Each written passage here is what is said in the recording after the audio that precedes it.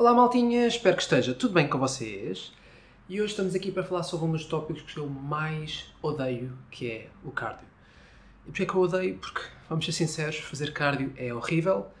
E para aqueles de vocês que não concordam comigo, parem de se enganar a vocês próprios. Vocês sabem que eu odeio estar na passadeira, na elíptica. Eu não entendo quem é que gosta de correr, tipo. É simplesmente mau, é simplesmente terrível.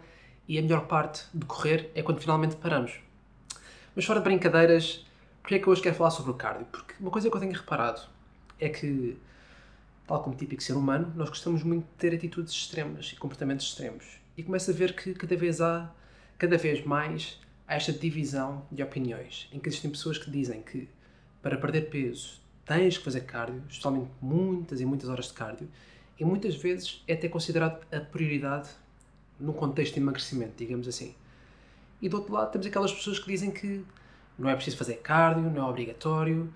Geralmente até se acham super-heróis porque conseguem perder peso sem fazer um único minuto de cardio. São espetaculares porque só é preciso alimentação, não fiz um minuto de cardio e tenho esta condição, espetáculo. Acho que devemos sempre considerar o contexto e nenhuma das mensagens que eu acabei de mencionar são particularmente interessantes ou benéficas para o comum mortal que quer apenas ter alguns resultados. Agora, qual é que é o papel do cardio? Apenas num contexto de emagrecimento, não estou a falar num contexto de saúde cardiovascular, por aí fora. Portanto, quando nós queremos emagrecer, quando queremos perder massa gorda, é exatamente esse o nosso objetivo, perder massa gorda, perder peso sob forma de massa gorda e preservar ao máximo a nossa massa muscular, que custa tanto a ganhar, por isso quando estamos numa fase de emagrecimento, queremos preservar a massa muscular, perder massa gorda.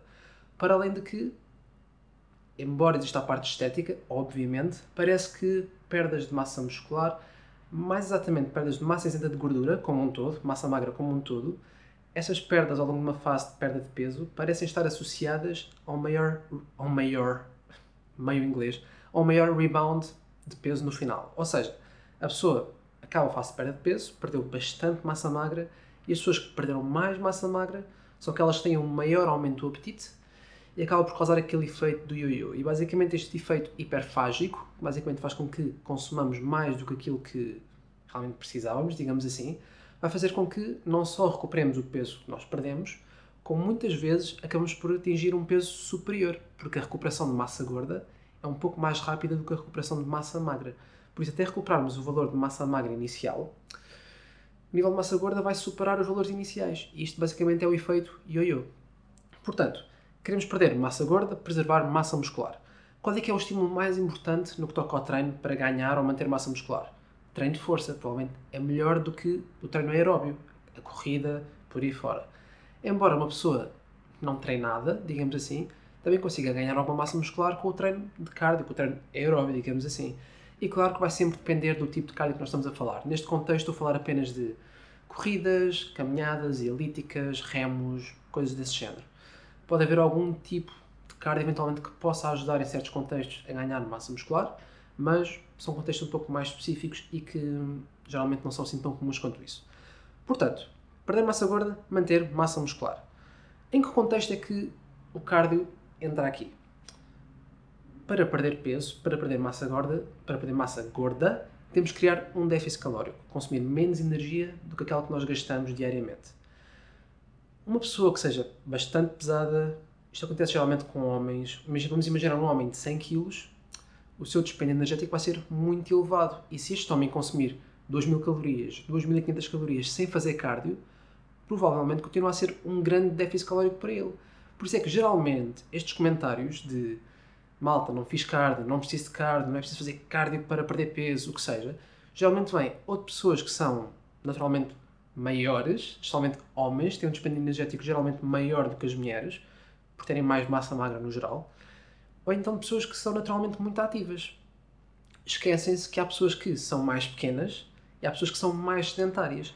E claro que nós podemos sempre promover e devemos promover um aumento dos níveis de atividade física. Claro que sim. Nem sempre é possível. Estilos de vida naturalmente mais sedentários, porque há um trabalho de escritório muito elevado, depois é as crianças, depois é o stress das contas, é mil e uma coisa a acontecer. Por vezes é difícil atingir, por exemplo, 10 mil passos por dia, que é uma recomendação geral para uma pessoa ser considerada ativa, digamos assim. A atividade física vai muito além de apenas os passos, mas como um indicador geral, há pessoas que simplesmente são mais sedentárias e mesmo que tenham algumas estratégias para aumentar este nível de atividade física, nem sempre o conseguem fazer. Portanto, o cardio aqui, neste sentido, neste contexto, pode fazer todo o sentido que seja incorporado, porque é uma forma super eficiente de aumentar o nosso dispêndio energético sem ocupar assim tanto tempo. Porque fazer uma caminhada e gastar 300 calorias, tens que andar muito, muito, muito. Enquanto se fizeres cardio no ginásio, uma corrida na rua, aquilo que tu preferires, consegues gastar as mesmas 300 calorias, se calhar apenas em meia hora. E em caminhada tinhas que gastar várias horas. Portanto, o cardio pode fazer sentido dependendo do contexto, dependendo da pessoa. Portanto, na minha opinião, não deve ser geralmente a prioridade. A prioridade deve passar pelo treino de força, porque é aquele que vai permitir manter ou ganhar a nossa massa muscular, e o cardio deve ser incorporado como estratégia de aumentar o nosso dispêndio energético, ou então simplesmente evitar que tenhamos que reduzir o nosso consumo energético. Porque vamos imaginar uma mulher de 60 kg, com uma porcentagem de massa gorda bastante elevada, que é mais sedentária. Se calhar para perder peso tem que chegar àquele valor demonizado das 1200 calorias por dia. Se calhar tem que chegar. Aliás, nós fizemos um estudo de perda de peso no ano passado, que eu já falei aqui na página por várias vezes. Nós tivemos duas mulheres, 60 a 65 kg, sedentárias, que era a população que nós estávamos a abordar, digamos assim. O déficit que nós queríamos criar era de cerca de 25%, que pode ser considerado relativamente moderado, não é agressivo, mas é relativamente moderado. E nós tivemos que tentar manipular um bocadinho as coisas para não irem abaixo das 1000 calorias por dia. Porque o dispêndio energético destas pessoas é relativamente baixo. E como tal, utilizar o cardio como estratégia de, em vez de baixar mais 200 calorias e chegar às 1000, aumentar 200 calorias através da atividade física do cardio, pode fazer todo o sentido e pode ser super benéfico. Agora, não deve ser a prioridade, não deve ser fazer todos os dias 1 a 2 horas de cardio. Em certas ocasiões pode acontecer, e isto é muito comum no caso do culturismo. Especialmente nas últimas semanas, antes de uma prova, a malta está super esfomeada já está completamente a morrer antes de subir a palco, e está a fazer 1 hora, 2 horas de cardio todos os dias, seja caminhada, seja elíptica, seja o que for. Mas são casos um pouco mais extremos. Mas mesmo assim, o cardio pode fazer parte, e se calhar deve fazer parte de um planeamento para emagrecimento, especialmente em pessoas mais pequenas, pessoas mais sedentárias. E acho que não faz sentido nenhum as pessoas orgulharem-se e pensarem que são super-heróis e mestres do balanço energético e da ciência porque conseguiram ter resultados sem fazer cardio. Se calhar tu conseguiste, porque no teu contexto é um pouco mais fácil.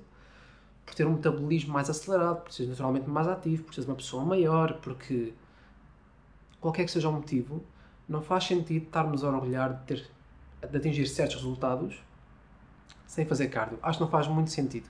Porque lá está.